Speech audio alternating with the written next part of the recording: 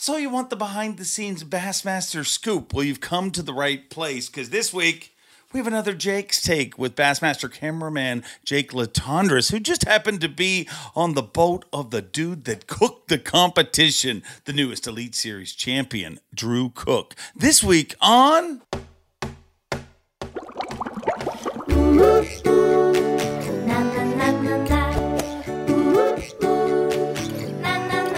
I'm Bob Cobb from the Bassmaster. Welcome to Mercer. Welcome one, welcome all, and happy hump day to all of you. Every single week I'm at an event and many people come up and tell me they are humpers. And people that don't understand give us kind of a weird look, but I am proud to see all the humpers that show up to Elite Series events and different events that I'm at. And I thank you very much for going out of your way to tell me that you listen to the Awkwardly Honest Fishing Podcast. It is Wednesday. Hope your week is going well. Everybody that was involved in the Elite Series event is wondering how the hell is it Wednesday already, because it obviously ended a day later than usual. So for the rest of the week, our week is going to be off. But what's not going to be off is this show. We have an incredible episode, Jake's Take, as we have always after every single Elite Series event. We got Jake's Take with Jake Latendresse, Bassmaster camera guy extraordinaire.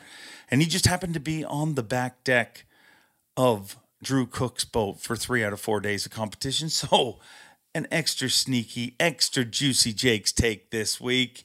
And the guy I just talked about, the newest Elite Series champion, Drew Cook. Yeah, I know you've seen him on other podcasts. Pretty much every other podcast there is as they chase the champion. But we're going to talk to him with Jake Latendresse. It's going to make a pretty cool conversation. But as all our conversations are, they're long. So rather than me babbling along, hey, make sure you like this because it makes a big difference and it makes more people watch us. If you're watching on YouTube, like it. If you're watching on one of the streaming apps, make sure to give it a stars or a review, and we'll keep doing cool shows like this. Speaking of which, let's jump right into it right now with Jake's Take. Jake Latendresse, we're doing this again. It is Jake's Take, and I am proud to announce that you have a record of 3-1 right now. 3-1. I mean, that's pretty impressive. I've never heard of this in the cameraman trailer. No, I'm starting it. Will it cause problems? Should I stop it? No, not at all. Not at all. I mean, the thrill of winning, even as a camera guy, is exhilarating, and it's not competitive, even though, you know, we're all athletes or sportsmen or whatever, and we have this. I wouldn't say you're all athletes. Well, we're inner competitive. We're inner competitive because we're sportsmen. Yeah. Okay. And so, you know, when your guy wins, I get super jacked up. Everybody knows that by now. I mean, I'm a hugger, I'm a high fiver, I'm a knuckler, all that stuff. And, you know, to me, it makes me feel more important than I am when I get the interaction from the anglers, you know, like we do when we get fired up. And hopefully that, you know, that energy sort of synthesizes through the angler and creates this chemistry when we're on the water, you know? Yeah. But I think what we've explained about your relationship with people, I've been thinking about it a lot. I think it kind of explains what's happening at the Elite Series right now. It's not just the relationship you have. Like, when we get finished with a good event, people congratulate each other. Like, it really is a team. And I don't just mean people who win. Like, I mean, every facet of the company. And it's kind of it's a very, very cool time, I would say, in our world. I think even, you know, the guys that come off the stage after Championship Sunday, in this case, Championship Monday, but, you know, when they come off the stage and they're back there, I mean, let's take Brandon Polinick, for instance. He comes to every event, whether he doesn't make the cut or he makes the cut, which he typically does, but he's there and he wants to get a photo of the new winner that day. And to me, that says a lot about like you just said, the entire Bassmaster family and how close we really are. And then the other guys that are in the top 10 that are back there at the tanks, you know, either talking to media or waiting on the champ to come out with his trophy to congratulate him. There's other people back there like the staff and some of the crowd that are congratulating all those people. And while you may have seen it before, it's much more fresh, and there's just it's a completely different feel now. And I love it. I'm tickled to death with how everything's going on, you know, going down right now. Yeah, it's been fun, and it's crazy. I mean, we had a giant crowd. It's pretty well documented. Even on the Monday when the venue wasn't even open, it was a good crowd like that showed up. So it just keeps getting better and better. I mean, and there's so many reasons on paper where you would say, oh, we've been here before. Somebody told me this is your second event in South Carolina in a row, with the Classic being a few weeks ago. You won't get a crowd, and the crowd gets bigger and bigger every time. So it's really cool to see the industry rallying around bass, I would think. But let's jump right into, because you know, we're going to make all sorts of hoopla about you being with the winner once again. But you started the week with the winner that did not continue being the winner, I guess. So you got to be in the boat with Jason Christie on day number 1. A much different situation than the last time you were in the boat with him. Yeah, you know, I mean, I don't know. What do you say about that? And what do you say, you know, at the end of a day like that, what do you say to the guy, you know, your angler, Jason, in that case? I really didn't know what to say. It was tough for him. Yeah. You could tell, you know, coming out of takeoff that, you know, he's exhausted. I mean, he was completely exhausted. Media every day, over and over again, really telling the same story over and over again, because it's podcasts or interviews, whatever it is. And, you know, I just think, I don't even know. It's something that's unexplainable. And the only person that could probably answer the question as to how that actually felt, how difficult it is to come back from, would be Jason Christie. It was a tough day, but I will tell you this. When he was, you know, when he was weaving in and out of the thick, deep cypress trees where he was fishing, that was an experience that I've never had before. And while I was looking around for cottonmouths half the time, most of the time I was waiting for that bite to start, because he had actually gotten onto a bite after the last hour or two of day 3 of his practice session. He got onto a frog bite in those trees. It never turned on again during the tournament. Yeah. No, and I think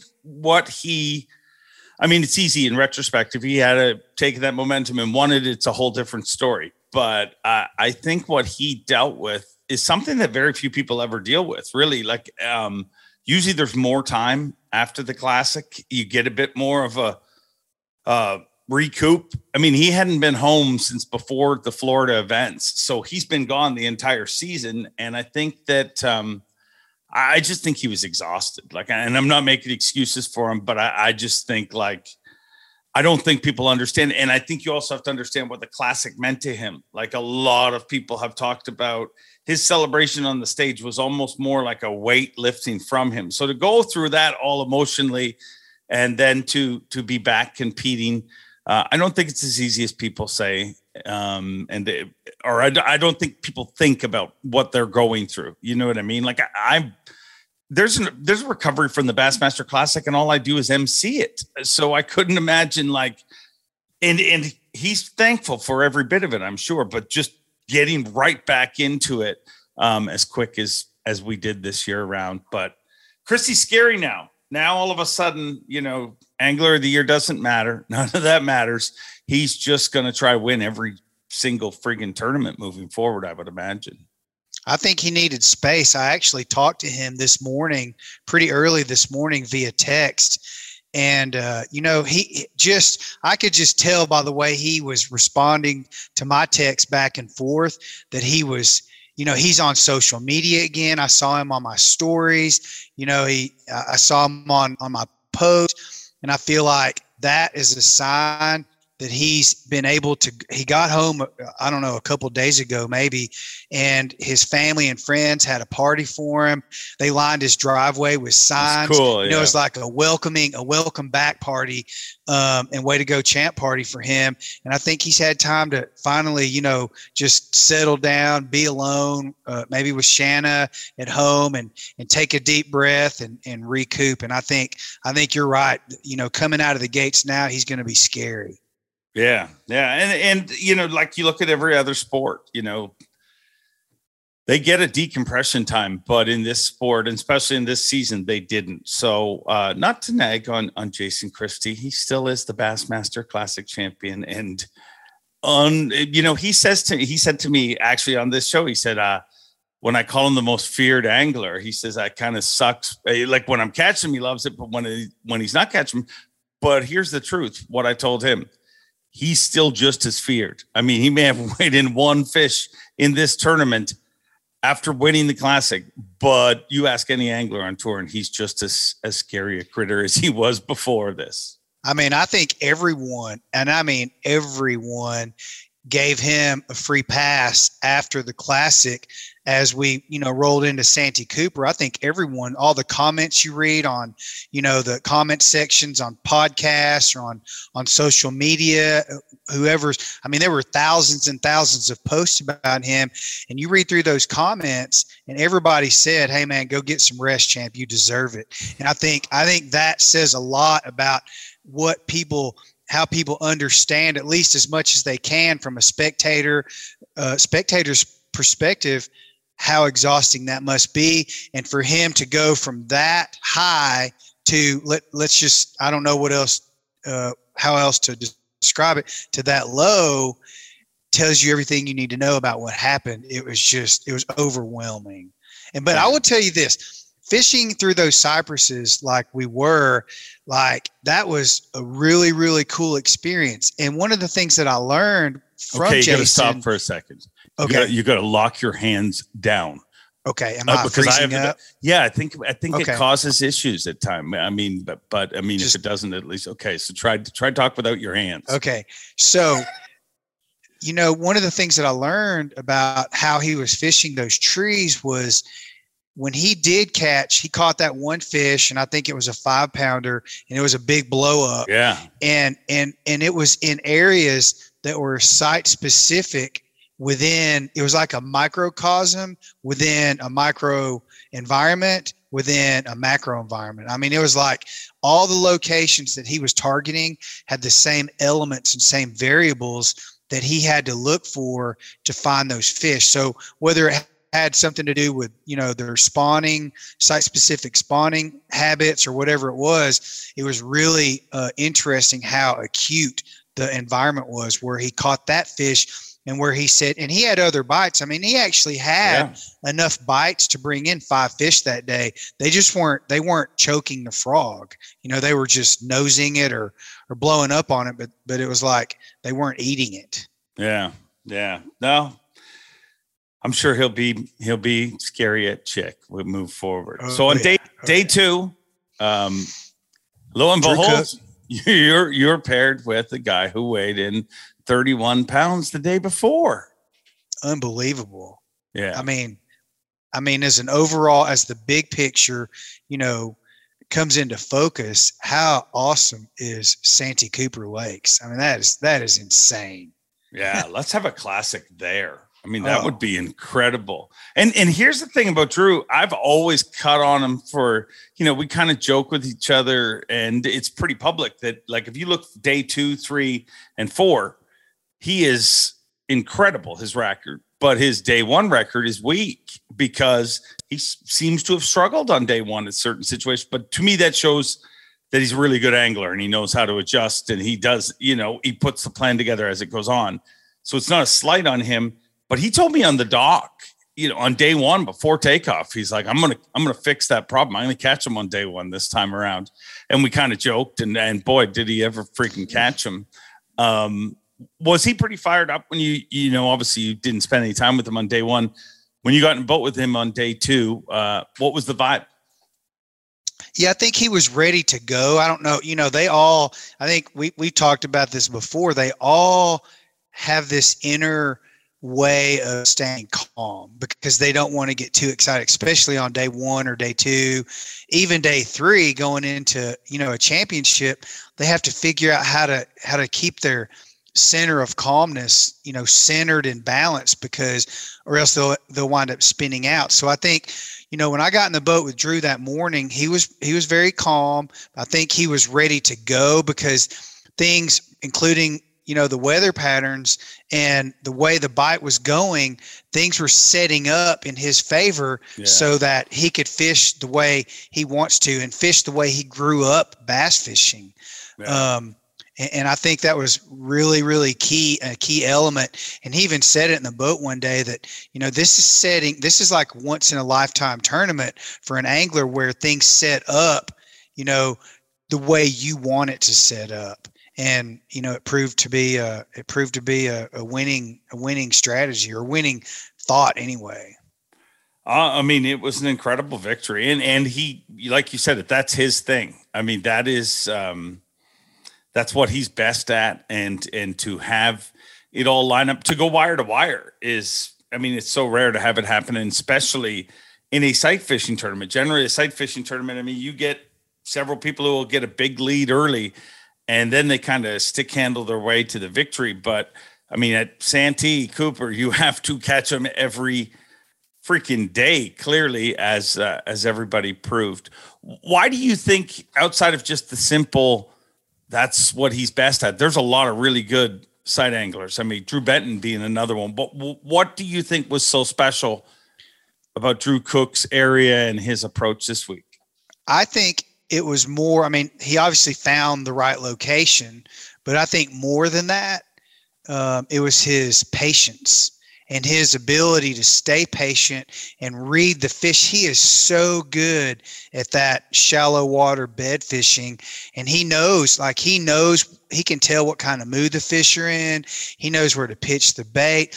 And he's got that little, that vibrating technique that it's an old technique, but you don't see that many people using it for some reason. I hated it every time I was on live. It's like, and I'm going to stop showing the shake because most people will not commit the way his shake. And then the greatest comment ever, he actually sent it to me, was by somebody on YouTube. I won't repeat it actually while I'm thinking through. I should stop talking now. Continue. They were going to do that to a particular part of their body that evening. Yeah. I heard that one too. Like shake it more than once or whatever. But he was so patient, and obviously that time of year with what was going on, the male bass would get in the way. 90% of the time the male would get in the way, right? But he knew how to handle that situation too, which a lot of them do. But he was really specific about how he handled those, everybody calls them bucks, how he handled the buck fish on the bed. And it would provide him the opportunity to at least, turn the female on or allow the female to come back on the bed and get aggressive or at least cooperative with what he was doing. And it was fascinating to watch him fish the way he was. So how did he handle it different than other anglers? When you like, is it just expertise? Like he can read them quicker, or he would pitch the bait. He would spot the female, keep his eye on the female, pitch his bait into a specific location off the bed, literally stand there like a statue and wait for the female to make a move or the buck to swim off, and then he would make his move. And if you go back and watch the replay of the event, the playback on YouTube, you can see where he would stand there completely, like a statue, and then he would start vibrating his rod or moving his bait when the female made the move that he wanted her to. And he wouldn't even touch his rod until that happened. So, you get to fish, you only get to fish with so many anglers during that process in a year, because things progress and move on. So I haven't fished with a ton of people, on beds like that, but comparatively speaking, what he was doing seemed different to me. Did it not to you? Yeah, he just seemed expert at it too, to me. Like, you know what I mean? Like, he had a calm about him. Like, you would hear, and I heard several anglers throughout the week, like, say about how I need to go get, or I'll catch that buck, or I'll catch, just to have the faith. And where he didn't need to, like, he just dealt with the bucks. Like, I mean, several times I saw him, and he's like, okay, the buck's got it. And you can see he's leading that fish. And he's like, if he spits it out right now, she'll eat it, Exactly. And it happened several times. And you'd see other people who had a different look on it. You know what I mean? They'd be like, oh, well, it didn't eat while the buck was there, so I'll catch the buck and see if that makes a difference. And sometimes it does, sometimes it doesn't. He just seemed very committed to what he was doing. And I mean, basically it was like, I equated it to, it's like watching the Johnsons on the St. Lawrence River.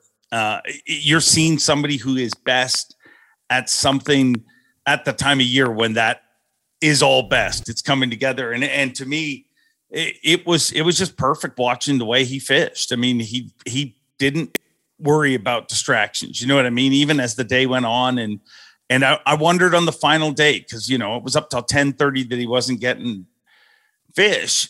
But it went later on the final day. He got that one good one early, but I wondered, would we start to see him spin out? And I'm not shocked though. He's a very, like, the only personality trait he has that I've ever worried about. And I tell him that he's a horrible loser. Like, he hates to lose, which is tough when you're in a sport that 90% of the time you're going to lose. But he was the person I thought he would be, you know what I mean? In that moment. The two variables that I noticed on a daily basis that were not necessarily distractions, but perhaps could have been distractions. And one was both were things that he couldn't control. One were locals. There were lots of locals on the lake that were fishing. And, as far as public relations go, I mean, it's public water. You can't do anything about it. You don't want to do anything about it because you want to be a gentleman and a good sport about everything with a positive attitude. Plus, you can't let that, get into your brain and eat your mind and cause a distraction that throws you off your game. But that was definitely, unusually frequent, this event, relative to most events that I've worked. And the other one was his timing. Before you go to his timing, tell me about the day. Was it day 2 when somebody caught like a 6 right in front of him and ended up taking a selfie with him in the background? And and I know there's people listening to this that are like, well, whatever, it's free water. But just think about that. Like, just think about it in any other sport. What these guys put up with is insane. But tell me what really happened, because I didn't see it. I mean, we talked about it on live a little bit, but nobody saw it like you guys saw it. Yeah. So when we pulled into that little cove in Potato Creek, Chad Pipkins, Corey Johnson was already pulled down, locked on a fish. Chad was kind of searching around in the back end of the lilies. And then there was a local boat, and there were 2 guys in the boat. They were fishing. And then we were just, idling in and towards a bed that Drew had left a fish on the day before. Yeah. And so these 2 guys, my first thought was, wow, they're fishing really close to Chad Pipkins. Like, they were 20 yards from him, literally. And I just thought that's got to be distracting to him. And then lo and behold, they sort of turn towards us as Drew's going towards the bed that he was targeting. Yeah. And these guys catch a 6-pounder, and actually Drew didn't see it. He was looking down, he heard it, and then he looked up and he looked back at me, and I was just, I like shrugged my shoulders. I'm like, I don't know, dude. So the first thing I did was zoom in on those guys, and Drew decided he was just going to go past him. He wasn't going to get distracted. He wasn't going to get misled into going to find a different bed. He stayed on course, and we came within probably 10 yards of their boat, and they were holding this bass. The guy that caught it was holding the bass up, and his partner was taking selfies of him. And so, that was talked about on live, and it was just one of those moments. When we rolled by, Drew said, hey, you guys got a big tournament going on this weekend or something? So it was, he made light of the situation when he could have gone the other direction. Yeah. And that's something that, you got to commend these professional anglers for doing when things could go really, really wrong at that moment. Yeah. I wonder why it was so bad this weekend. Maybe it's just time of year and people want to be out there, and it was incredible weather. But I saw a video of Swindle, and there was a boat literally doing circles. As soon as he arrived in the area they did like 3 giant circles to try and screw up the area. So I don't know why it was so bad this time around, but I would say this about the public, that most of the time, 90% of the time, or even higher, 95% of the time, when you pull up to a spot and there's some locals fishing there, they literally reel their bait in, put it on the deck, and wave at the pro and say, man, come on in, or whatever it is. And they wave them in and say, I think they feel bad. They just didn't know any better. They didn't know an angler was going to come to that spot. Or maybe it's a historical spot that people catch bass on all the time. So most of the time, people are really good about it. Yeah. Yeah, no, and totally but that's what made this stand out, is so weird, because there were several instances where people were talking about it. But I think you did the best thing, to be honest, is zoom in on them, because we're never going to know who they are, but guaranteed there's some of their friends watching, and they usually take care of it. You know what I mean? Like, you don't have a community with the kind of local support that we had in that community, like giant crowds, even on a day when we're not open on Monday, that support it. So, I mean, I'm sure that guy's got some texts or some people saying, what's wrong with you? Or maybe they think he's a rock star. Okay. So outside of that, you were talking about timing, I think, before I interrupted you. But let me go back to that. Just real quick comment.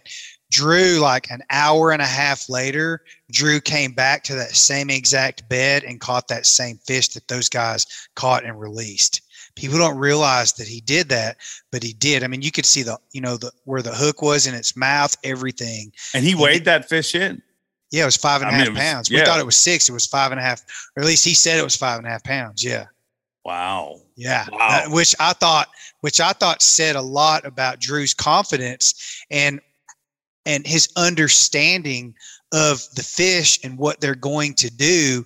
And he said it. He said, like an hour later, he said, I'm probably going to go back to that bed and try to catch that fish that those guys caught. And he did. So I thought that was I don't necessarily know that was a turning point, but it was definitely a highlight that people didn't, it was a nugget that people didn't see or understand, but now you do. Yeah. He did that a few times on this weekend, though, didn't he? Like, not maybe 5.5 pounders, but there was a male that he caught a few times that I had heard of. Is that true? Yeah. And I don't know if we want to get into that and do this day by day or talk about some of the highlights, because there were some things that he did. Brandon Cobb, I talked to him at the dock on day 4 that, he did some of the same things. And I think it's interesting about really the DNA and the biology of largemouth bass and how locked into the spawn they really are.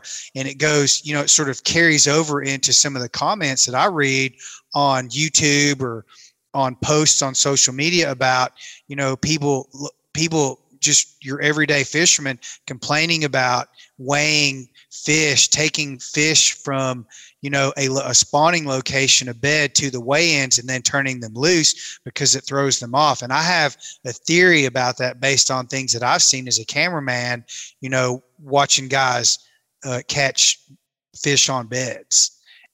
You want to talk about that now? Yeah. Well, okay. It's really interesting. So Drew, there was one time when he caught a 7-pounder, which was a highlight, but there was a bigger fish, which was probably 9, 10, or 11 pounds, that was on the same bed, and there was a buck. So there was 2 big females and 1 buck on the bed. Well, the buck kept getting in the way, and one of the females was more aggressive than the other. Yeah, they always get in the way. The guys always get in the way. Yeah, that's right. I thought that a lot too. So the buck would take the bait and literally swallow or mouth it, and Drew would put just enough tension on it to pop its lips to get the buck to let go of it. And he kept saying, man, if he would just let go of it now, it would hop out. He would hop it out of his mouth, and one of that female would probably eat that bait before it even hit the bottom. It's just reactionary. Exactly. So that didn't occur. So he finally just caught the buck. He's like, man, I got to get rid of him, or I'm going to spend way too much time on these fish. Yeah. So he catches the buck. He puts it in the live well. It's like a 3-pounder. So, I mean, it's one of those fish that could be a borderline, limit bag fish. Yeah. So he put it in the well, and he goes back and starts fishing for these 2. Really, he wanted to obviously catch the bigger of the 2 females, and neither one of them, both of them sort of turned off, and they just changed their behavior. There was no aggression, no cooperation. So, and this was like 20 or 30 minutes of fishing for these 2 fish. He says, man, and he had 4 fish in his live well at the time. And it was late in the morning. It wasn't late in the day, but it was late in the morning. Yeah. He's like, man, I'm going to turn that buck loose and see what happens. So he goes back to the live well. He unclips the float, puts it back in the water. Within a minute, the buck was back on the bed, and he hooks in, it turns the females on, and he ends up catching the 7-pounder, and that bigger fish ends up swimming off. But his strategy to turn that fish loose, turn that female on, and he ends up catching a 7-pounder, right? So relating that, that was day 2. And on day 4, I was over talking to Brandon Cobb before takeoff, and he goes, dude, I caught a male, and like early that morning, went to a female on bed, couldn't get her to go. This was like miles away from where he caught the male. He grabs the male out of his live well, turns it loose miles away from the bed that he was on. He said that buck went straight to that bed, caused a reaction. Guys don't care. No, exactly. That's exactly. Love the one you're with. That's right. Who cares what bar it's in, right? Love the one you're with. So he literally goes straight to that bed, turns the female on, and he catches the female. I mean, wow. Is that cool or what? I've never heard that. Like, I have heard a lot of stories about people letting an actual fish they caught and the fish changes, and that all makes sense. But it just goes to prove no matter what the species, when there's the opposite sex around, they all act different. That's right. That's wild. That's wild. Yeah, I've never heard of someone doing that. Yeah. So, matching Brandon Cobb's story up to Drew Cook's was, I mean, I was just like, wow, that's really cool. But, we were talking about the timing earlier of Drew's bite, and Drew had, really had 2 hours, probably didn't start. His bite didn't really start till 10 a.m. or 10:30 a.m.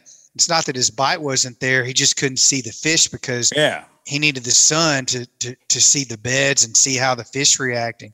So, and I think people underestimate how much lack of sun also helps you too. Like we had sun for the final 3 days of the tournament. We didn't really on day 1, but that also allowed you, if you saw, he caught him quicker in day 1.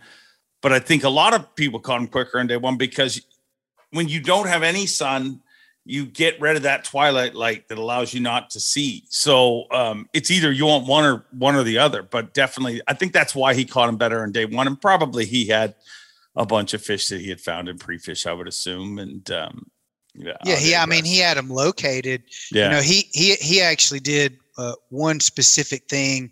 I think it was on day 3. No, I'm sorry. He did on day 2. He took a floating crankbait that didn't have any hooks on it. He tied a 2 or 3 foot piece of monofilament on there, put an ounce or 2 ounce weight on it because he wanted to mark his bed, and he wanted to come back to it, but it was in this thick lily pad location. So marking it on your GPS and actually finding the bed are two very different things, right? When you get within 10 yards of it, you could be off one way or another and not see the bed, especially if it's cloudy or early in the morning or whatever.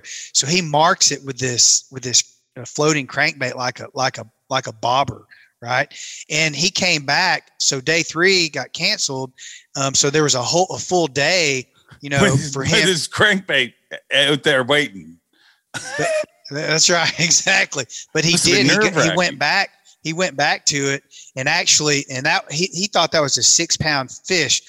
He didn't catch that fish, but what happened was he pulled up to it, and instead of going up to it and risking getting too close to it, he just pulled down. He saw the crankbait and long pitched to the bed and literally hooked up on his first pitch and had the fish on for a second and got it to the surface. And then his line got caught up in a lily pad stem and the fish came off.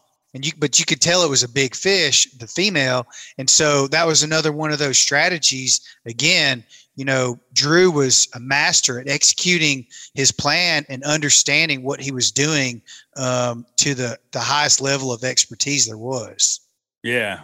Yeah. No, and I've seen people use tomato stakes and different things to mark beds.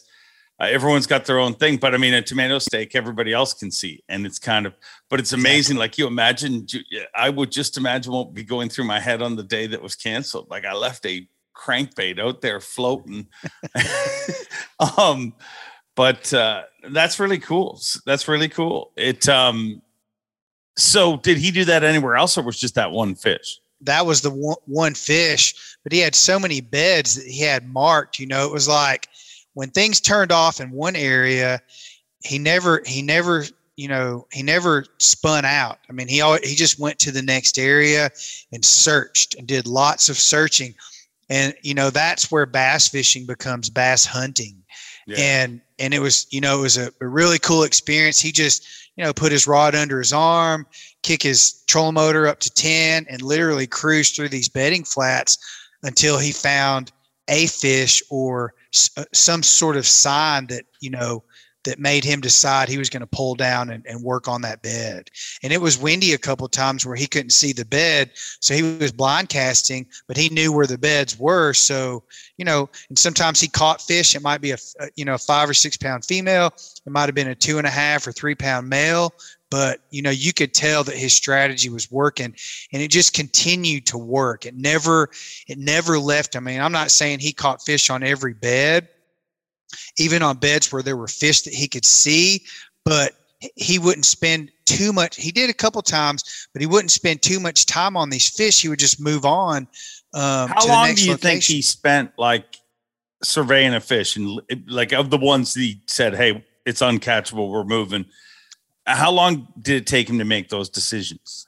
Most of the time, I think it probably took 20 to 30 minutes so it's a big time commitment. 100%. I mean, 2 of those is an hour, 4 of them is 2 hours, and I mean, if it's 12 o'clock and it's 2 o'clock all of a sudden, and you just spent time, trying to catch 2 fish in 2 hours or 3 fish in 2 hours, it's a lot of time. Day 4, he marked a big male, like a 4.5, 5 pound male that was guarding fry under a big lily pad. And he spent a lot of time trying to catch that fish because he couldn't find any more females on bed in that one pocket up Potato Creek that he was on. So, and he made mention of that to me. He's like, man, I can't keep doing this. And every time he would say that male would make sort of an aggressive move, and it would, he'd spend back in. It was like, okay, this is my last cast. And then he would get bit and he would spend another hour trying to catch something that he didn't know was there or not, Yeah. So that was really one fish that he spent probably too much time on was that big male guarding the fry. Yeah, it's like an old lady playing slots. I always, you know what I mean? And everybody who's played slots, I don't know why I'm picking on old ladies, old people or young people of all ages play slots. But you're sitting there and you're pulling and you're like, and then all of a sudden they suck you in by like you get 2 7s in a row, and you're like, I almost had it, which you're no closer than you were before, but it feels like you're almost there.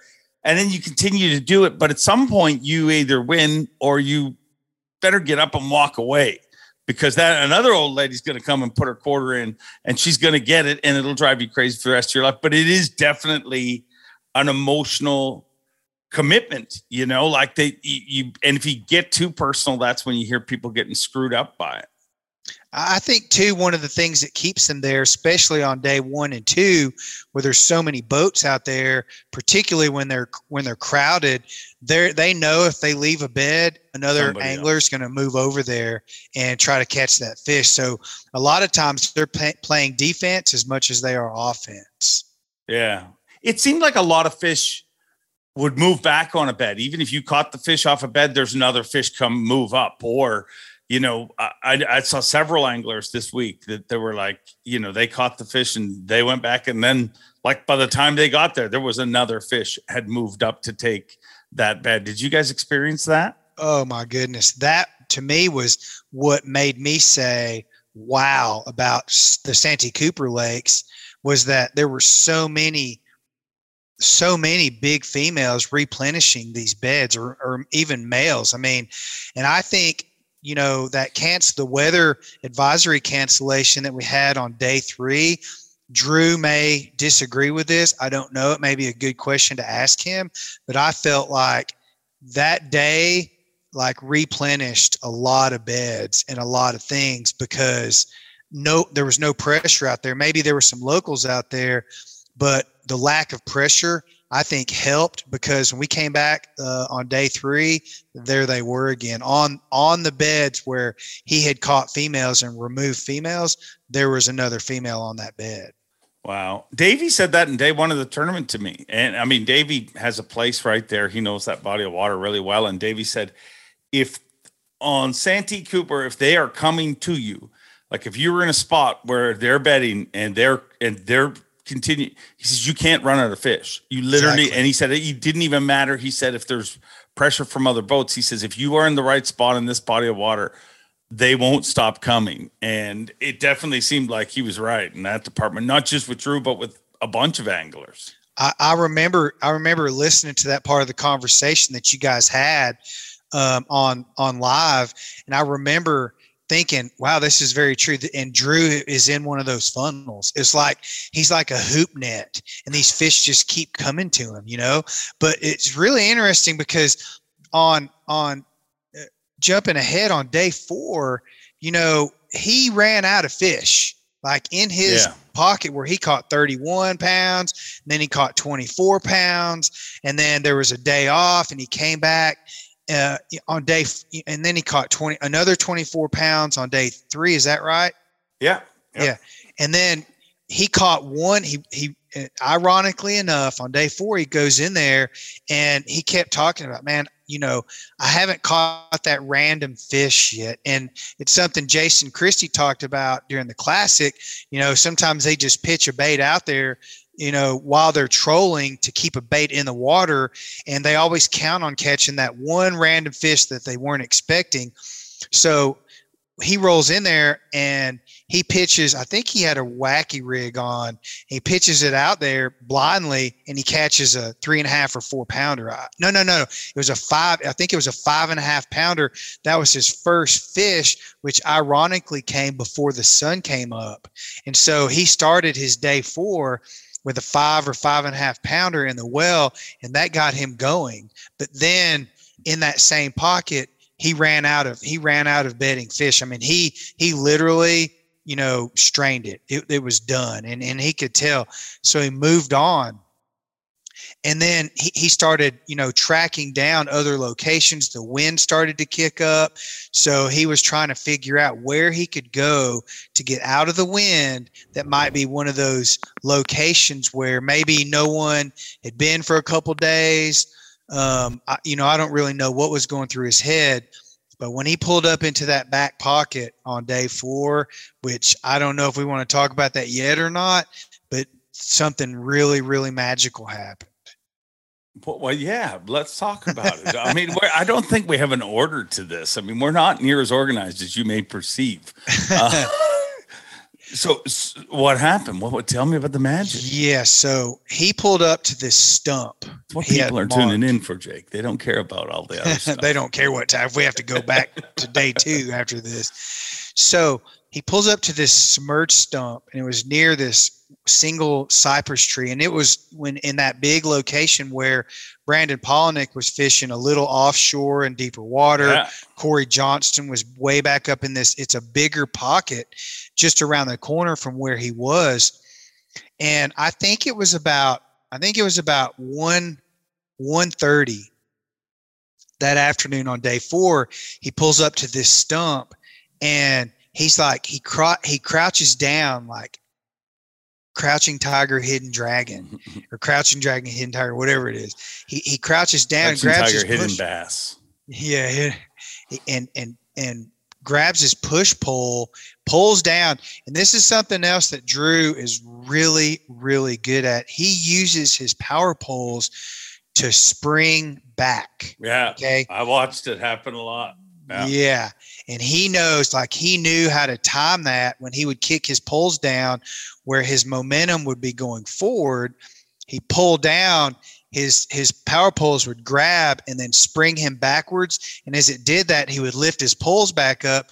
So it would sneak him back away from a bed that he got too close to without having to hit his trolling motor and spook those fish. And I thought that was brilliant. And I'm sure a lot of people do that. That was really the first time I had seen someone do that. And I was impressed by that technique. And he used it over and over again on day 2, day 3, and day 4. So he pulls up to this. Those little things are things that people, if you really want to know what happens on the Elite Series, I mean, they cast just like everybody else. They may be better than some. Yeah, they backlash. They lose fish. They screw up. But every little detail, like, the average person doesn't think about that and put that into perception. KJ Queen, he was on the show last week, and he talked about how he never takes his foot off the trolling motor pedal. Like, he'll just dial the speed down. So it's gradual as opposed to that sudden off. You know what I mean? Like, that they pay attention to the size of their bobber stopper. It's every minute little detail, whether it saves them time or makes them more efficient. That is what being an Elite Series angler entails.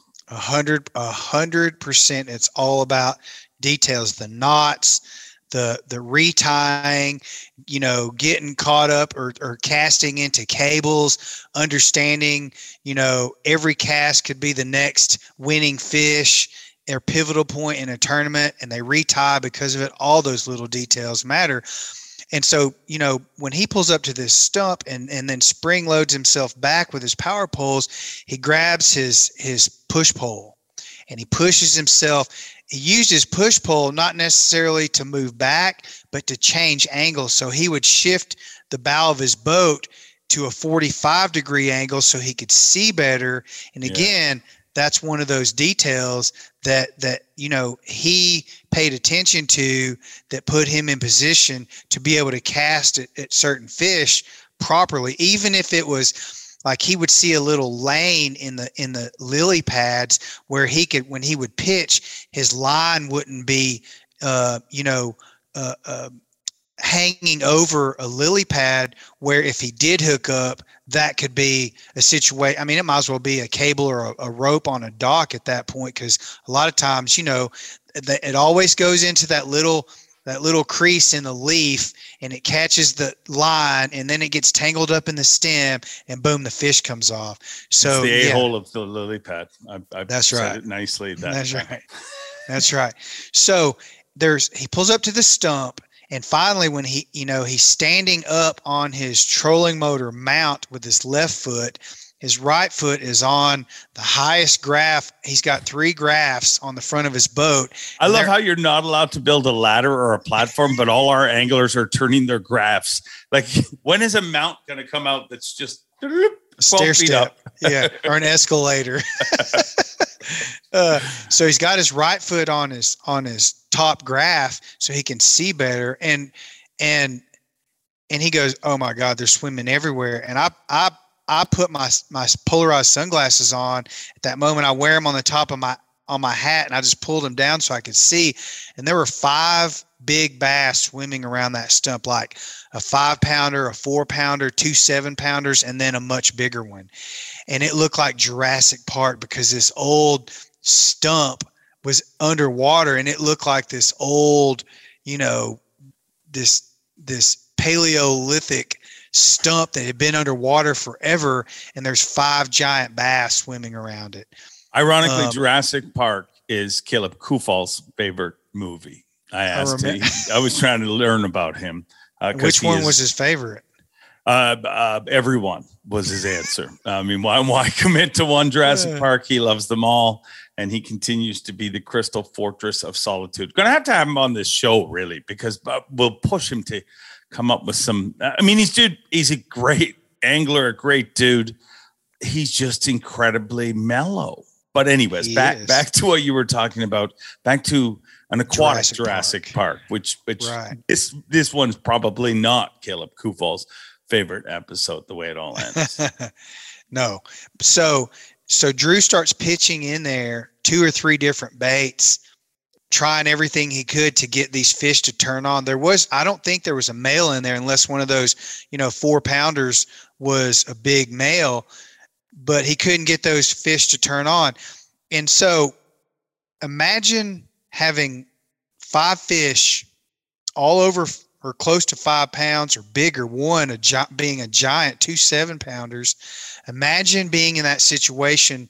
You've got an hour and a half left until you've only got, I think at that point he only had 3 fish in the boat, maybe 4, but they were small fish, and he knew he needed to cull. He only had 17 or 18 pounds in his well at the time. So imagine having those fish within, pitching distance of your rod, and having to make the decision to leave those fish to go find another one, right? With that much time, with that little time left. But he does. He has enough confidence and skill and experience to pull up. He literally just trolls right over that stump. I mean, I could see it, and I could see the fish swimming off. We went over that stump, and he starts back towards the back end of that pocket where he hadn't been since day 2. And I was there with him on day 2, but there was a whole bunch of other anglers back there, so he didn't spend a lot of time. He just had like 1 9-pounder on a bed. So he goes back to that bed. That fish was gone, obviously, whether it got caught or it had already spawned and moved on or whatever. And then he starts seeing more big fish on beds. Like, these are new beds that hadn't been there before, new fish, bucks and does. And these are really big fish, not 7, 8, 9, 10-pounders. And so he's spending. I've never heard anyone call a female bass a doe, but I mean, why don't we? Well, if you call it a buck, then it's got to be a doe. I hear you. Right? I hear you. Yeah. You just don't hear that term. And how ironic is it for hunting? All you want is a buck. And that's right. Fishing, it's the exact opposite. Exactly. I digress. Continue. So he starts spotting all these big fish on beds, and he's spending just enough time to see if that female's in the right mood or not. And literally 10 minutes, 15 minutes, 8 or 9 pitches in there. And if they're not acting right, he's moving on because he doesn't have time to waste. He's running out of time at this point. He had 18 pounds. He knew he needed at least 24, to put himself in position to make the other guys beat him with 30 pounds or so, right? So then he pulls up to this one particular bed, and it had it had a really big one, and he goes, "Oh my God." And he literally crouches down on the front of his boat as low as he could go. I froze, and I tried to stay center on the back deck because I don't want to move left to right because I know that tilts the boat. It creates wake. And if he's trying to get in position with no wind, I don't want to influence the weight of the boat to go one way or another, right? So I'm centered in the back deck, on the back deck, and I'm holding my shot the entire time trying to play statue, right? So he does the same thing. He springs his boat back with his power poles.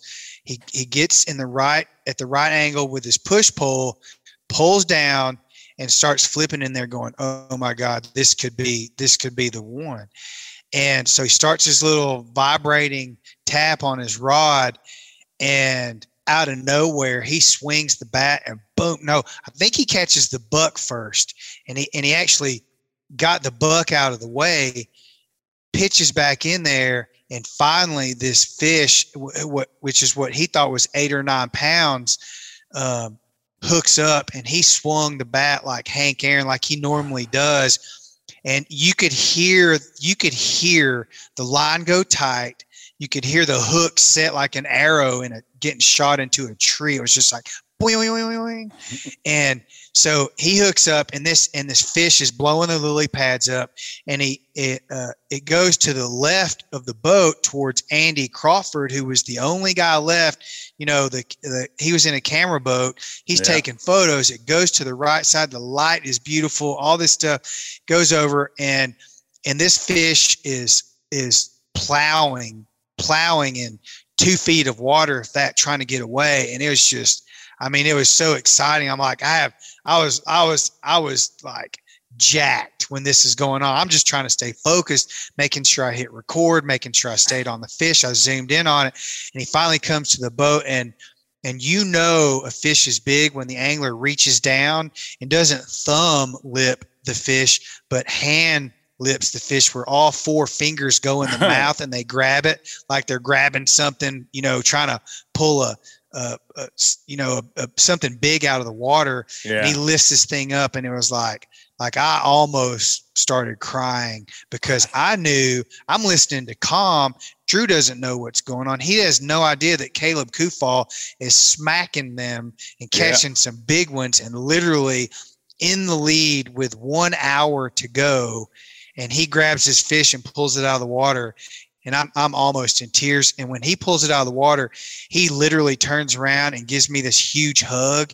And it was an emotional moment for me. I think it was an emotional moment for Drew, because I think deep down inside he knew he needed that fish to give himself a chance, and he did.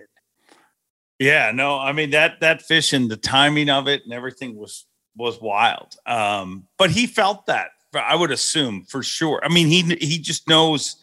I mean, in your head, you always play that, well, maybe it's enough, you know, maybe I'll hold them off. But I feel like you could tell watching that he, you know what I mean? Like he was not all of a sudden, and I wouldn't say he was spinning out at all.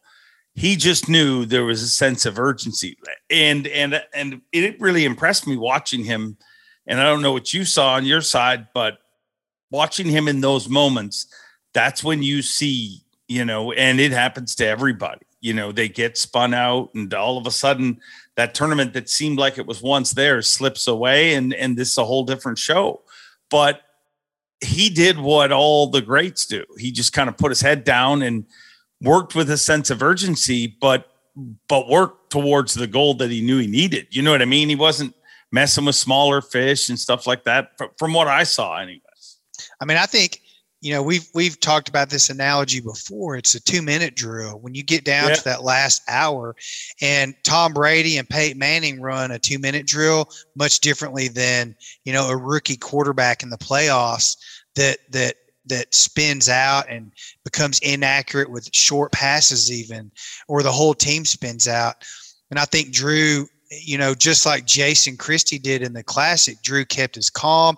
And I think what the silent nugget that people don't understand is when he pulled into that big pocket where Jurassic Park was, I think the momentum shifted for him. Even though the viewers didn't understand that this was going on. There were enough fish back there that gave him confidence to run his 2-minute drill and not spend too much time on it, because that whole place had been replenished, and he knew if he just kept moving, he would find a fish that was in the right mood. And that is exactly what happened. And that fish, even though he caught one more fish to upgrade himself, maybe 6 or 8 more ounces, that big fish was the winning fish, because he won by what, 2 pounds? 2 pounds. Yeah. Yeah. Yeah. And that was it. I mean, it was an incredible experience. And, like you said, Drew knew it. You could just tell. He kept saying, man, I need one more. I'd really like to catch one more to shut the door on this event. But I think deep down inside, if he didn't catch another one, he had enough to give himself a chance to win. Yeah. And I've been with him when he's been close. And I don't even mean just in wins, but like, I remember still to this day, one of the most shocking moments that I've ever spent with him was at the tail end of his rookie season. He was in contention, not just for Rookie of the Year, which he eventually wins, obviously, but Angler of the Year. And he had one bad day, literally one bad day. And I remember the look at his face, and he kept saying to me, I can't believe that after an entire season, I had one bad day and I dropped that much in the standings. So I feel like he's a guy who has been close before and also been close to winning individual events before. And he knows, like, there's a part of that day and it happens to everybody. And it might be the very beginning of the day, might be the end of it, but there's something going to happen to you that you're going to have to work through. And that's what it looked like to me, that he knew. He was like, okay, well, here comes this part where I got to dig deep and make something happen. And he did. And I also didn't really doubt it at all. You know what I mean? He's so good at it. There was too many fish coming up. Like, there was too many, just watching the entire field that was fishing shallow. Any of those guys, it was routine that they're like, there's another one came up. There was too much coming up. Like, I knew he was going to get the opportunity. One thing that stood out to me about him, and we already kind of talked about this on Sunday night, I think it was, when we went out for dinner with a bunch of the camera crew. Dude, his hook set, and everybody talks about hard hook sets and stuff like that.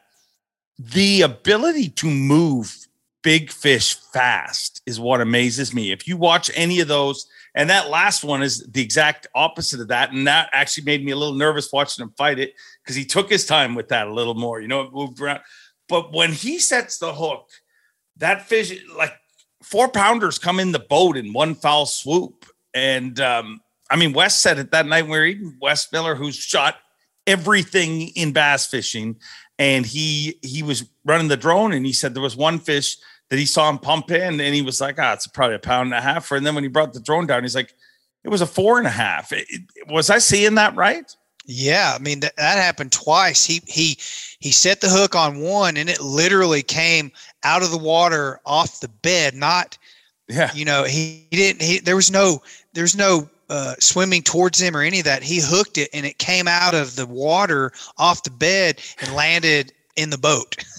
And then there was another one that just, came out of the air and rainbowed in the air and went back in the water, and he ended up landing that fish too. And both of them were 4-pounders.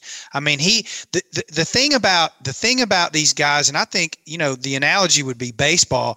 Guys with a sweet swing like Ken Griffey Jr. or Hank Aaron, it's bat speed, right? And it's their hand speed and the way they rotate their hips that allow them to crank baseballs the way they do on the sweet spot at the right time. And I think those hook sets are the same way. Bobby Lane has that big sweeping giant Hank Aaron swing, and some of them are compact. They keep like KVD. He keeps his hands close to his body, but it's a quick, short movement, almost like a Mike Tyson right hook. Yeah. Right. And then you got guys like Drew Cook that swing big, that allow that, parabolic flexibility in the rod tip. They have a heavy backbone down low, and that flex in the rod tip, and they use the rod to create that exactly what they want to, so that there's tension on the line all the time. They still have the ability to play the fish with the rod tip. And then when they have to boat flip it in, they always grab it by the backbone. And while the fish is coming up, they swing it into the boat. You know, it's all calculated. Everything that they do, as you know, a lot of people don't understand this. And this goes back to what you said earlier about the details in the difference between world-class Bassmaster elite anglers and your everyday, even your great fishermen that never make it to that level. Those are the differences. Every single thing is calculated. That's why like Jason Christie said, that new what is that new bait he came out with? Oh, I don't even think they've released it yet, but he announced forward-facing shad or something, I think it's called. Right. Even that, it took him 6 years to develop that little bitty 2-inch or 3-inch bait he was using. It took him 6 years to develop that because they don't want to put it out there until it's exactly right. Yeah. And you know, that just goes to show you how much play the details matter to them. And you see it all the time. And I don't think everybody shows up that dialed.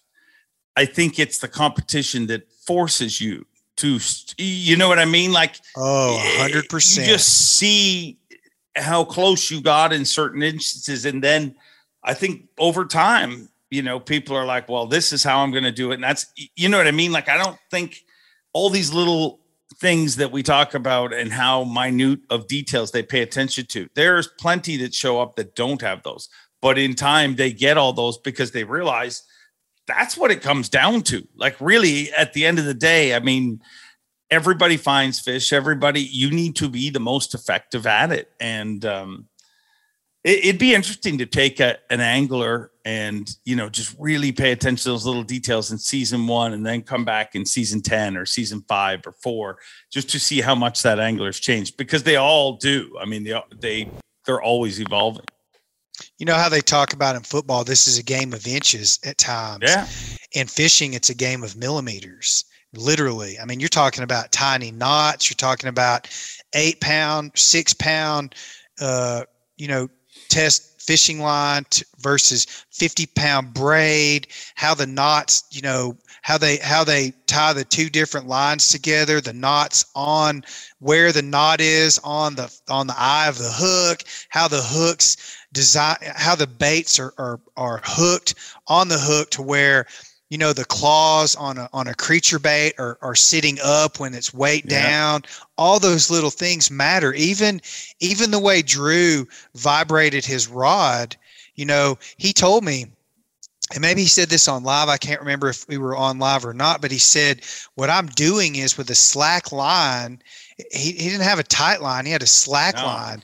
And what that does is it creates those waves, those vibrating waves down the line, and it's so minute, it looks like this aggressive, you know, killer movement. He's quivering. It's like, yeah, you know, and then, but by the time that vibration gets down to the bait through that kinetic energy, all it's doing is moving all it's moving are the feet or the tentacles on the skirt or the feet on the plastic, so that this freaking thing looks like a real crawfish on the bottom, and it's pissing that female off to the point where she's like, I'm going to go eat that thing. Yeah. You know? And they feel all those movements in their lateral line. You see the female start to get angry. You know what I mean? They'll go different directions. And the master, like Drew, you see them, you know, and then they'll stop shaking and they see how that fish reacts. And then there's minute little spots on the bed, but that shake is, that's the key. I mean, that's what drives them crazy. But most people, when you see how much he's moving, you have no idea how little that bait is actually moving. I mean, it's just a quiver. And it was a difference between keeping the bait in the spot that he wanted it to be on the bed versus him hopping that bait, you know, across there and then having to make pitch after pitch after pitch. And until that female is just like, that's not real. And I'm not biting on this thing. You know, this is not good. This ain't happening. And, you know, to your point that you made a few minutes ago, one of the things that you can tell, one of the really, you know, observations that we have the opportunity as viewers to see right now is these young guys that came up 4 years ago and how much they've progressed in the past three years and 4 events. Yeah. And how consistent they've become. Someone like Luke Palmer, Caleb Kufal. I mean, these guys are freaking hammers, and they're consistently doing well now to where you just know these blue trophies are coming. And it's all part of that, where, you know, you see a young, really good college football team, say, not Alabama, that like when Clemson came up, you knew when they lost their first national championship game, or even Georgia, they lost it. They were a young team. They had a young quarterback. They lost it in the last 30 seconds of the game or whatever it is. And then the game's over and Alabama wins again. But you go, you know what? You better watch out, because that just made them that much more hungry to win the national championship. And they're going to figure out what went wrong and make it right the following year. And I think that's a lot of what's going on with these young guys now. And it is really impressive to watch. And I think so much been thrown at them so quick. I feel like it takes a little while to adjust to that. And also,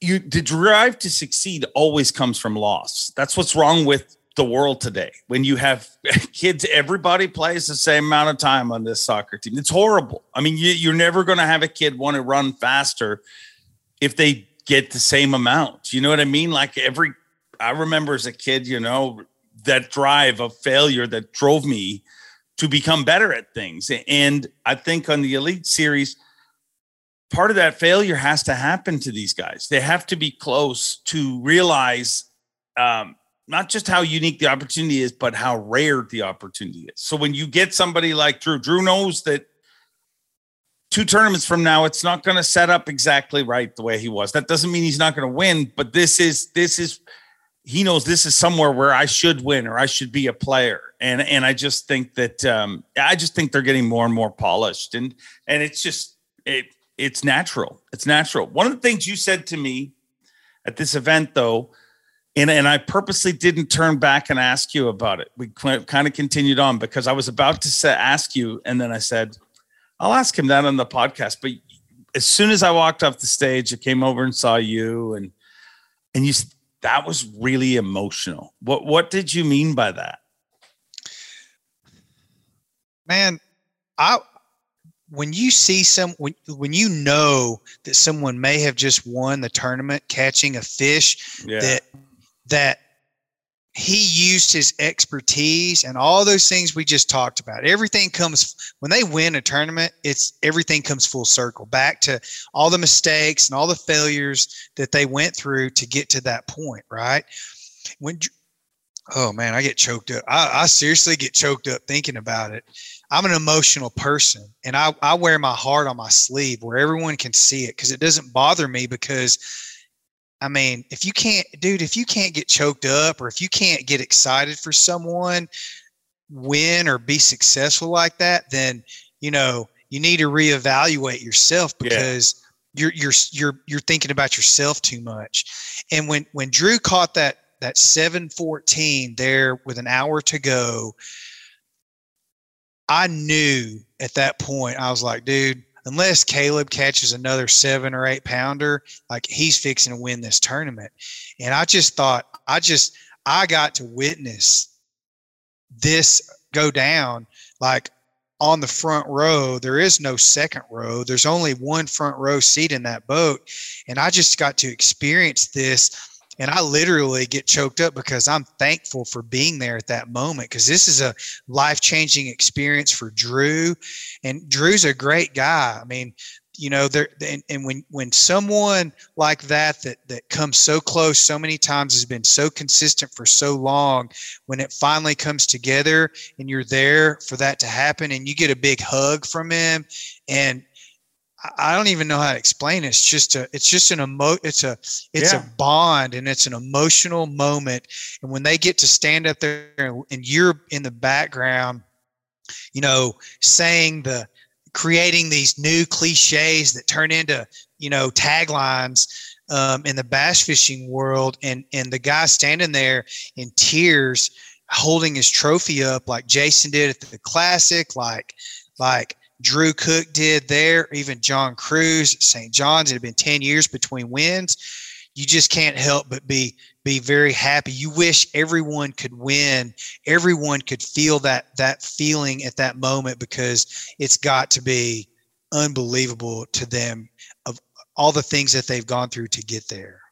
Yeah. And I think working the event, I think we have a different perspective. I mean, not only are we closer with these guys than anybody, you know what I mean? Because we spend all that time together, but we look at the event from a different eye set. Like even where you were standing, you were watching the stage, but I know you were looking at his dad, and I know you were looking at his son. You know what I mean? You were looking at all the different, like, I'll be honest, like when his son, the whole time he was talking, I don't even remember what he said, because I was so mesmerized by his son. Finn was like literally staring at him. And I'm like, I said it on the mic. I'm like, I don't know if it's possible for a kid that young to be proud, but that is the proudest young man. Like the way he was looking up at Drew, it was just, I get it. It was kind of an emotional, awesome moment, but it should be. I mean, it's his first Elite Series win. I mean, it took him about 3 minutes to say, I want another one. And I'm not shocked, but your first Elite Series win should be shocking and should be emotional. And I think the fact that it was on a Monday,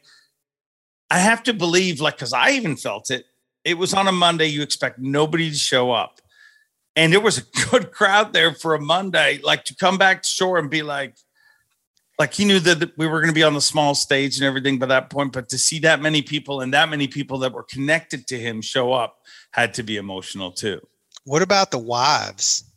Like his wife in every win, you know, I always look at the wife, because, you know, there are days where the wife is at home, they got children or whatever it is. They've spent time away from home and all the money it takes to endure the process of getting to that level. You know, there's times where they have conversations at home like, how long can you do this before you can't do this anymore? Like, we can't afford this or whatever it is.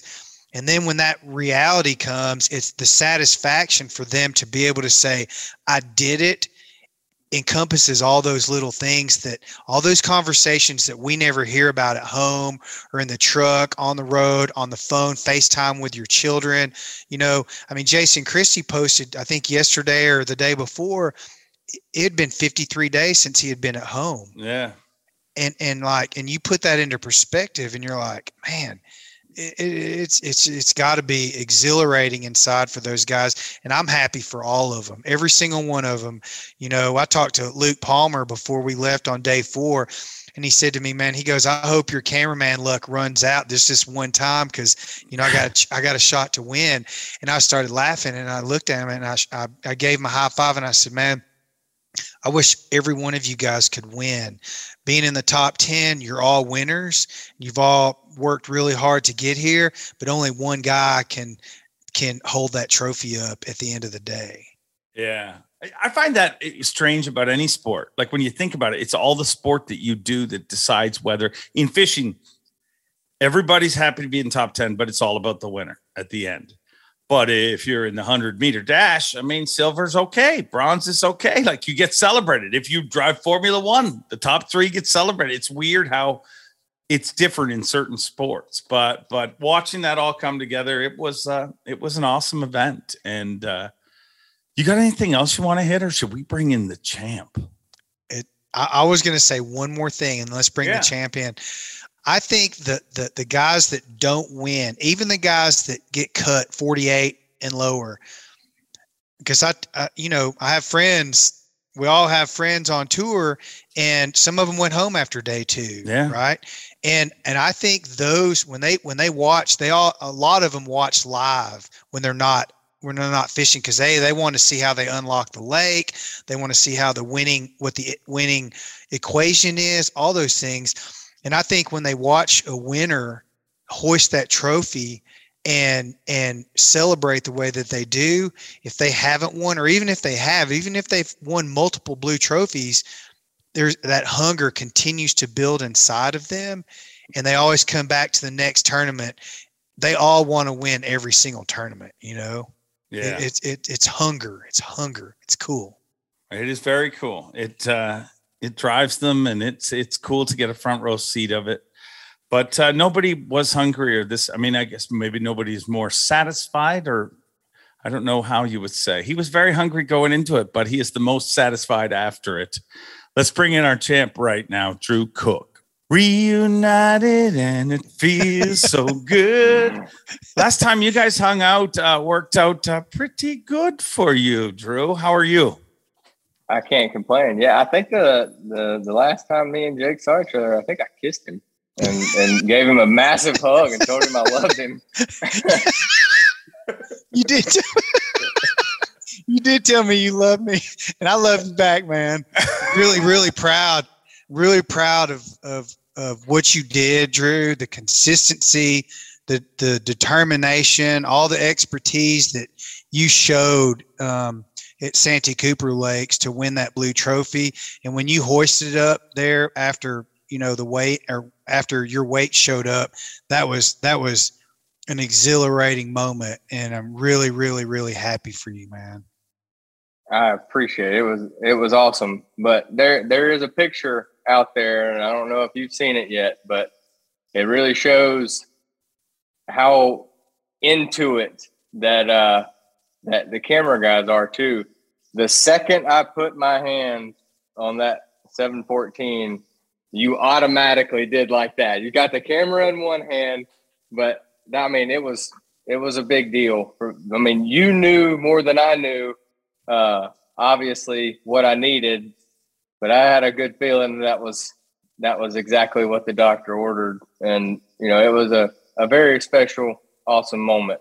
I really wish they'd have had a GoPro set up on the Megatron in the parking lot at the weigh-in to see my family go absolutely berserk. I heard it was pretty special. It was. I mean, here's the behind the scenes of everything that happened during that. It's so funny, all the things that me and Jake have talked about it. But so I'm on live, and Jake will send me some little nuggets. I'll send him a little nugget throughout the day, and he texted me that you had found a big fish. I just finished live. Like, I literally finished my segment. I'm like, are you kidding me?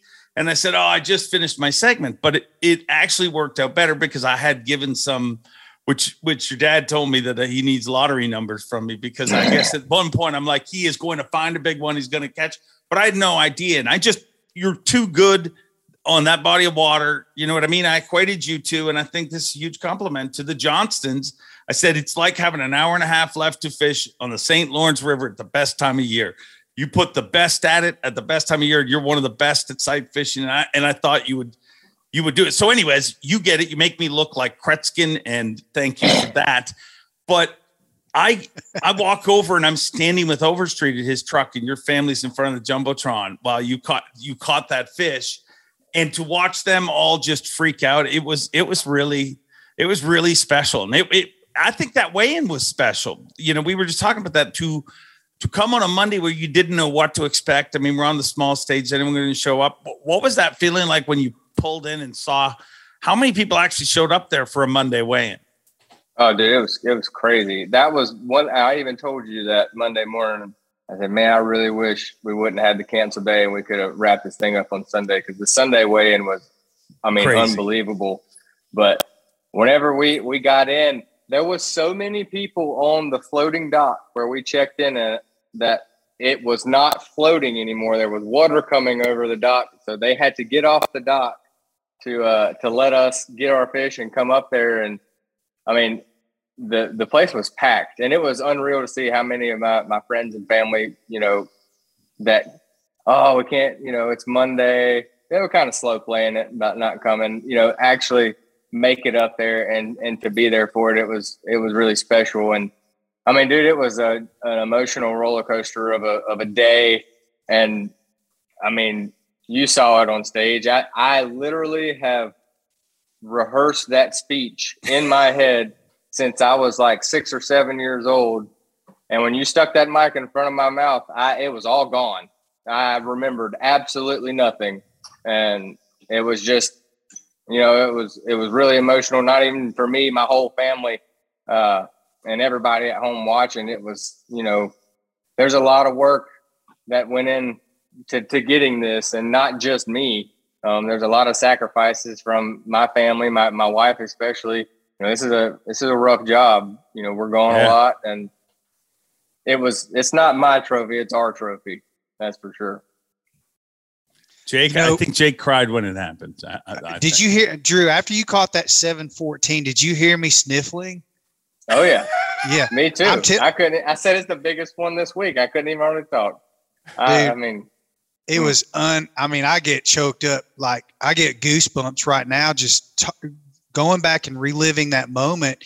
And, we were talking about this earlier on the podcast, how, you use your poles to spring back so you don't have to run your trolling motor. Like, if you get too close to a bed, you pull back and then you grab your push pole to get the right angle so that you're in position, whether it's so your line can sit properly on the water or whatever it is. And when you said, "Oh my God," you said that like 4 times back in that pocket once we left that stump, and the courage it took to leave 5 big fish on a stump to go looking for some more with an hour and a half to go was it almost made me sick to my stomach. I'm like, what is going to happen? Then when we got back there and you started spotting big fish, I'm literally in my head going, this is going to happen. This is going to happen in the 2 minutes left to go in the game.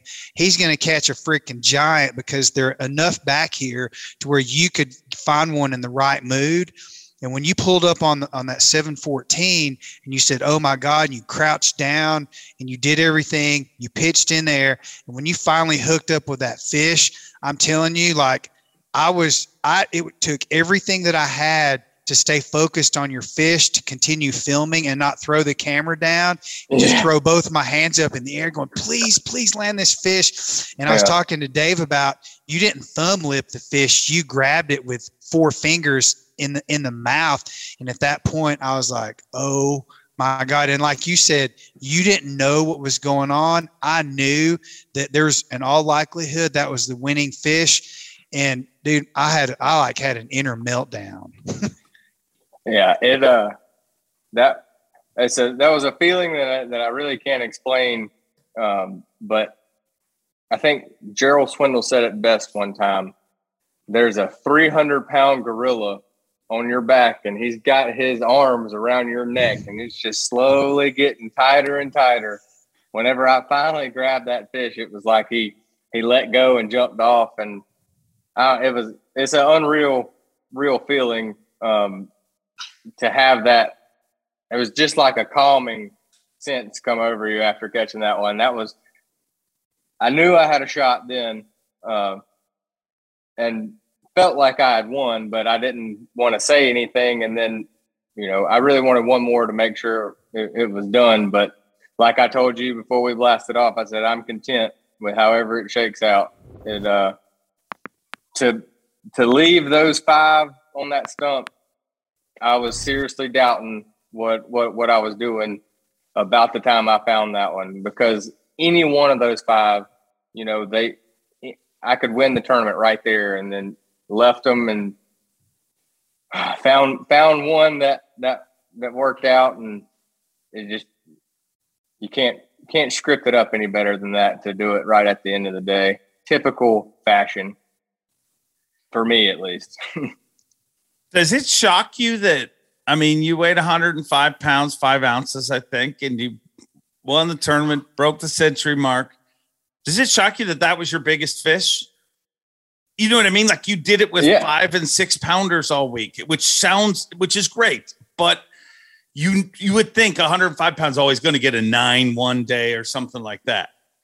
Yeah, that's what I said the whole time. I said, dude, I really have not caught a big one. There's a lot of 9 to 10 pounders in there, and I I saw one on day 3, and then I saw a few of them on the final day in the last few hours. But I really was thinking that we could blow this thing out if I could ever find one of those big ones, especially the first day. You throw a 9-pounder in there, that's 4 more pounds we got 36 pounds, and that's just a day that I'll never forget. But it was already an amazing day that I will 100% never forget, because everything worked to a T exactly how it was supposed to. And that was pretty much the case for the whole week. The only thing that didn't work out was the day 2, I lost the one female. And on day 3, I didn't catch that female right before I had to go in. But like me and Jake were talking about, we said it could have been a blessing in disguise. And it turned out it was a blessing in disguise, because I started on her on day 4 and I caught her first thing. And that, obviously if I don't catch that one, I don't win. Some of the highlights that I remember over a 3-day period were the little nuggets that people don't understand or didn't get to see or get to, experience, was the fish you caught that those 2 Billy Joe Bobs caught in that boat. You went back to that bed, caught Is that what he called them, Billy Joe Bobs? That's what I just called them. Then you catching the 7-pounder, or catching the male, turning the male loose, going back to the bed, you catching the 7-pounder instead of the 8, 9, 10, or 12-pounder that was with it. And then going back, and the one that you missed was where you put that little bobber that you made out of that crankbait, and you long casted in there and had that fish hooked on your first cast, came off. But what that really proved was really how, you strategizing, putting that marker down, going back to it, making that long cast. And that could have easily, you could have easily boated that fish. Then having all those fish come after 10:30 in the morning, and you talking about not having that one random fish that you count on, and on day 4 that morning at whatever it was, 8 o'clock, 8:15, 8:30, you catching that 5 or 5.5, whatever it was, right off the bat. So that started day 4 off really well, but then you kind of ran out of fish. You spent a lot of time on that big male that was guarding the fry.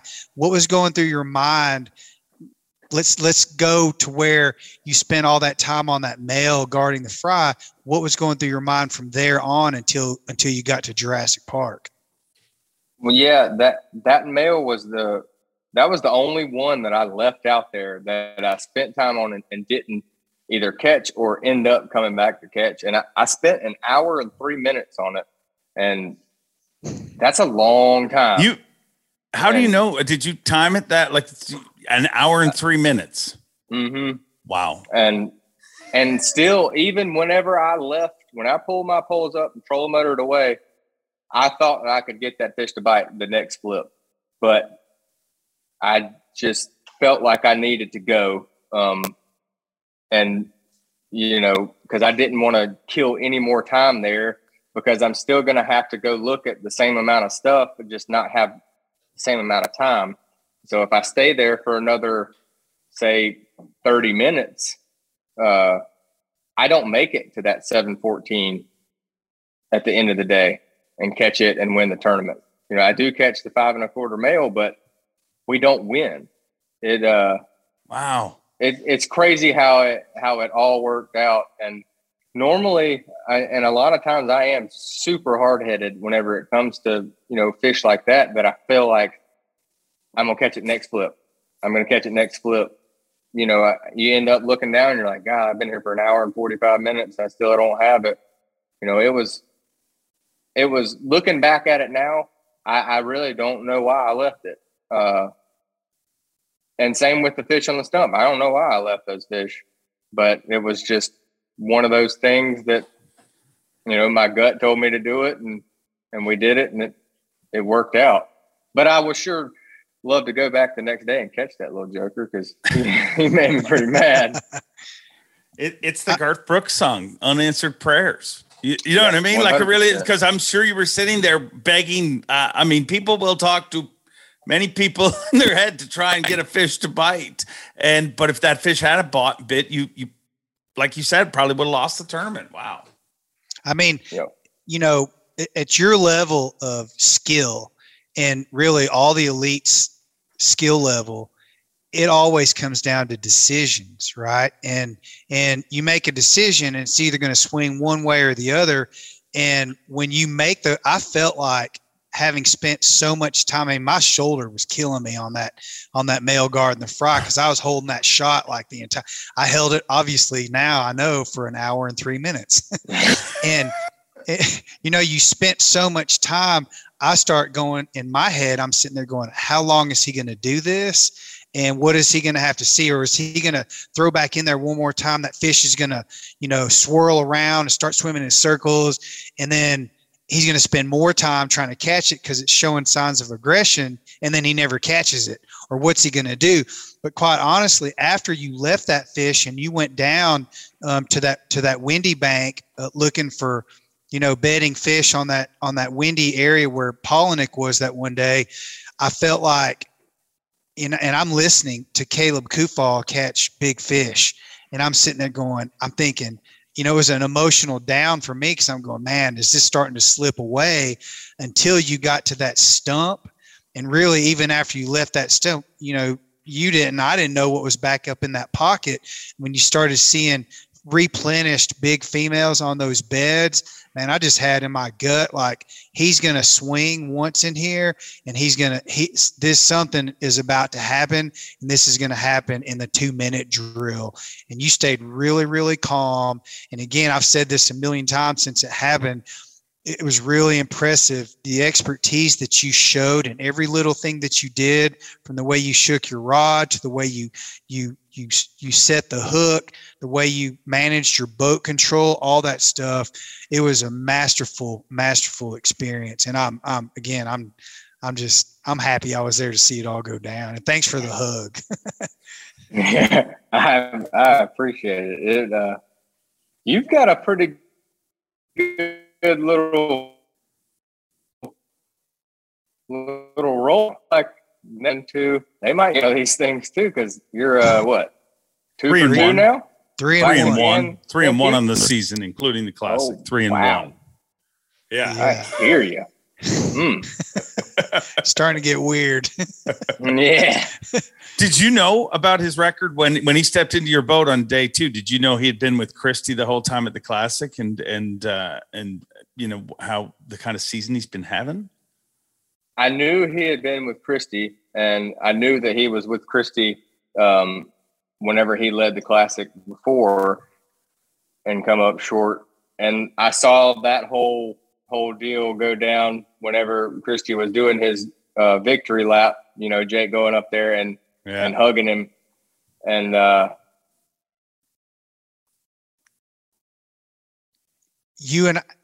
is Drew still there? Are you still there, Drew? I knew that he could have been. Yeah, I'm here. Oh, you kind of froze up. We gotta go back 4 years too, Drew, because I owed you one, and I haven't said this, I don't think, to very many people, but Drew's rookie season at Lake Lanier, I don't even remember. He had like 3 minutes to go, and he pulled up to this rock point across the bay from where the takeoff was and check-in. And I'm like, in my head, I'm going, no one ever catches one on the last cast, especially like where they go to some area really close to the dock. It just hardly ever happens. So he pulls up to the spot, and there's 3 minutes to go. It's his rookie season. I think I was the first camera guy you ever had at the elite level. And I stayed in my seat like it was a really poor decision on me. I stayed in my seat. My camera was sitting between my legs. He throws one time in there and hooks up on a 4-pounder. And I barely got my camera. I think I got him, boat flipping it or lipping it or whatever. And for 4 years or 3.5 years now, I felt bad about not doing that, because it's my responsibility. Every moment these guys have, it's my responsibility to capitalize on that, so they get the TV time and the credit that they deserve for everything that they do. And I told him, I think it was at the Classic or somewhere, I told him at the tanks, I said, man, I owe you one, and I want to apologize for 3 years ago for missing that opportunity. But I think we made up for it, Drew. This time. Absolutely made up for it. 100%. Yes, you were the first cameraman I ever had in my boat on the Elite Series. That was at Lake Lanier, the second tournament, the third day. First time I was in the top 10. And that was still to this day one of the clutchest fish catches I've ever had. And you downplayed it a little bit more than what actually happened. You got it. You got most of everything. It wasn't as bad as what you said, but I remember that like it was yesterday. But yeah, we definitely got some good stuff this week. We made up for it and some and more. Yeah. One of the things I've heard you say since you won is I think I heard you say it to Panger on Bass Talk Live, but you said I felt it coming and I have felt it in the past. What does it feel like, and at what moment did you feel it in this event? I really can't explain what it feels like, but I have felt it before. I've felt it. This is the fourth time that I felt it. Once was at the Red River in an open, and I actually told my dad that I was going to win before the tournament started. Once happened at Guntersville in 2020. I told my wife that I felt like I was going to win, and everything worked out great until day 3. And, it just, I fought it. I didn't let it be. And then again at Champlain last year, I could feel it, but you don't know what it is at that point. Now I know what it is, and the only way for it to go wrong is if I get in the way. And this week we just kind of let it happen. I was never really, I would lie to you and say I would be lying if I told you Monday I was not stressed out at 1 o'clock. I had 4 bass, but I wasn't that stressed. I just felt like I was going to find what I needed to find, just keep pushing, and we'll make it happen. Before I would try to make it develop whenever it wasn't supposed to, and end up making some critical mistakes that would cost me the opportunity. But I really do wish I could explain how it feels, and you can probably ask some different people. Me and Paul kind of talked about it, and it's the same way. It's like, man, I don't know how to describe it to you, but you'll know whenever it happens. And now I know what everybody's talking about. Everybody that's won one of these things will tell you the exact same thing. It was just one of those things that, you felt like it was going to go down. And on day 1 of the tournament, I think about 9 o'clock, I told my marshal that we're going to win it. If it keeps going like this, we'll win. And I've never told a marshal that before, ever. But it was just one of those things where I said, I'm going to leave this fish and I'm going to go over here to this other fish. And it wasn't, hopefully we'll catch her and then come back. It was, I'm going to go over here, catch that one, and then we'll catch this one and go to the other one. And that's exactly how it went. And that never happens, ever. And it was just awesome for it to all work out like it did. But I will tell you that there's a little tidbit that nobody has gotten yet. The goods. I am fairly superstitious. Not going to lie. So after day 1, I was leading. I did not shave. I wore the same shirt and the same pants, same jacket, both jackets, same shoes, same socks, same everything for the whole rest of the event. And you think that helped you? I'm superstitious too. I wore my lucky. Nothing. I wore my lucky face mask, my lucky hoodie. Like if I'm in the lead boat on day 4, I put all my lucky stuff on too. But I remember at one time on day 4, the morning of day 4, on a live update, I remember specifically you saying, you know, I'm going to go back here. I've got a few spots I'm going to go take a look at, see if there's new fish on there, or see if there's a fish that I left behind on there, back on a bed. And I remember you saying, if they're not, and we run out of fish back here, we're just going to go put our head down and look for some more. And I felt like at that time you had already told yourself, you'd already prepared yourself for, if things don't go the right way that morning, you already knew what you were going to go do at some point during the rest of the day. And there was a calming effect that came across my mind when you said that. And then as you went back, I keep calling that place Jurassic Park because of that stump. Stop it. That's Caleb Kufall's favorite movie, and you're going to ruin it on him. But I felt like when you got back to that area, that was one of those moments where you didn't have to change strategies. You didn't even have to really change locations. You went back to a place you hadn't been since day 2, and then they were there. So you got back into the groove that you were in on day 2 and day 3, and boom, day 4 with an hour and a half left to go, you were doing the same things, and it worked. Yeah, I 100% agree with you. Honestly, I still can't believe that there was that many fish there, because the amount of people that fished in there, competitors and non-competitors, that whole week, it was unbelievable. But, you know, we found one that was ready to do it, and I was very, very glad for it, or very thankful for it. On day 1, you told me at the end of the dock, was that just us kind of jacking with each other like we often do? But I mean, I always give you a hard time on the day 1, but you said, I'm going to catch him on day 1 this time around. And I kind of said, I'll believe it when I see it, or something, being the jerk that I am. Was that just jacking around, or did you really feel like, man, I'm on the fish to win this tournament? I knew I was on the fish to do good. But I think I told you, I said, I think this time I'm going to try to act like I'm 12 pounds behind today. Yeah. And, you know, maybe I should do that all the time. It'd be great. But I didn't know that it was going to be as good. I didn't know that the area that I found was as good as it was, you know, with it reloading.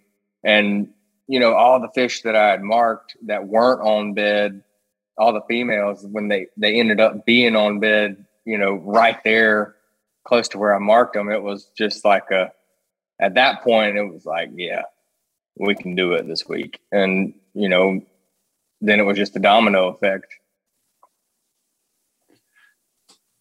One other thing that stood out to me in this event, and we talked about it, the camera guys talked about it. Do you realize the incredible, I mean, it's not just the hook set.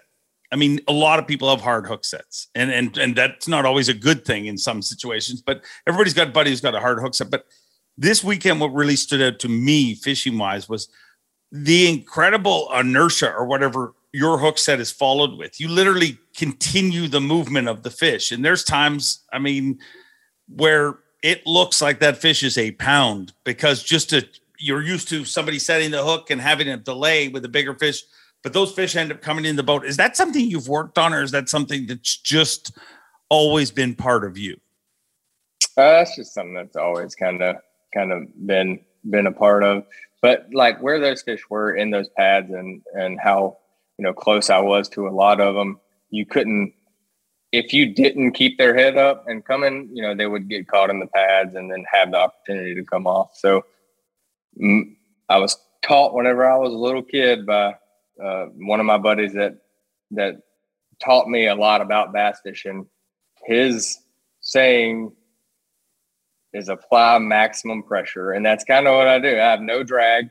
It's tightened all the way down. It might slip a little bit on a hook set, but apply maximum pressure. And, you know, I think getting them to the boat as quick as possible and grabbing them, the less opportunity there are to come off. And, you know, still though, a lot of times you hook that many big fish in 1 week, like you feel like you're going to have to lose one of them, you know?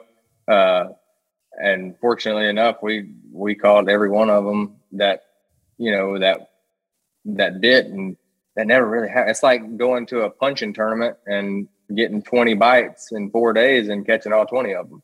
You know, that's just unheard of. You know, you're supposed to lose like 6 or 8% of the bites you have flipping. And that's if you're dialed in with everything, but it can be a lot worse than that. That just shows you when it's your time, it's your time. I 100% agree to that. And you hear, it's kind of cliche when people say that, but it's 100% true. There's nothing you could do about it. But I meant to mention it on stage, but like I said, I lost everything. Bill Shedd texted me on Sunday or on Saturday night, the night before the first day of practice, and the owner of AFCO, for those that don't know, the owner of AFCO, and it was still like really sweet that he had my number. I was like, wow, I'm big league. Bill has never texted me, just so you know. Casey, yes. Bill, no. I got to spend all day 3 of the Classic with him in the expo because we didn't make the cut. He told me, he said, I know that the last tournament was one of your worst, but I feel that the next tournament will be your best. And wow, it's kind of weird looking back on it now. You know, he called that a week before it happened. And like, I didn't tell my wife until later because I didn't want to jinx it or anything. But I mean, that's awesome. Number one, that Bill Shedd texted me. And then number 2, that he, you know, called it, but just taking the time out to text me is unreal. And that's why I owe everything to AFCO. I mean, it really is a family, and truly, I'm going to grow old with them over there. I can promise you. That's my hope as well. Jake, you got anything else? Drew, congratulations. It was a long time coming. You've been so consistent. You're a great guy, a great angler. I could see in your family's emotional output at the dock, at the weigh-ins each day. They kept getting closer and closer. And then, you know, I could almost feel their reaction when you caught that 714. I remember telling you, if you were in a football stadium right now with 100,000 people, like the whole place would have erupted when you caught that fish. And that's how it felt. And it couldn't have happened to a better guy. Just, man, congratulations. It's been a long time coming, dude. I appreciate it. And by the sounds of it, if we weren't so loud after I caught that bass, we might have been able to hear them from the parking lot. But it was a phenomenal week, and it still really hasn't set in yet. Honestly, it'll set in at Chickamauga when day 1 blast off. When you say Elite Series champion, I'm not coming to day 1. Yeah, okay. You weren't going to be there on Monday either. I'm sorry. It was the most evil thing. You got to say that. That was brutal. That was brutal, and I feel bad for it because that night we talked about we had dinner with the camera crew. Well, lo and behold, who's sitting right across from us? But both Drews and I, just being the dick that I am, I said, "Yeah, I'm not going to be there tomorrow. Sorry." And he's like, "Are you kidding me?" And I'm like, "No, I'm sure they'll get somebody else. I got a flight. I got stuff to do." And I swear to you, I walked out of there, and in my head, I'm like, I'm going to text him when I get to my car and be like, "Hey, sorry, I'll be there. Don't worry."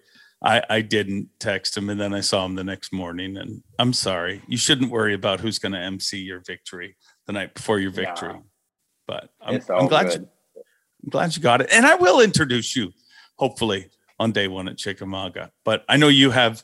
It is 1:59. Just revealing to people that we pre-record this. You have it's 2:00 now. You're late.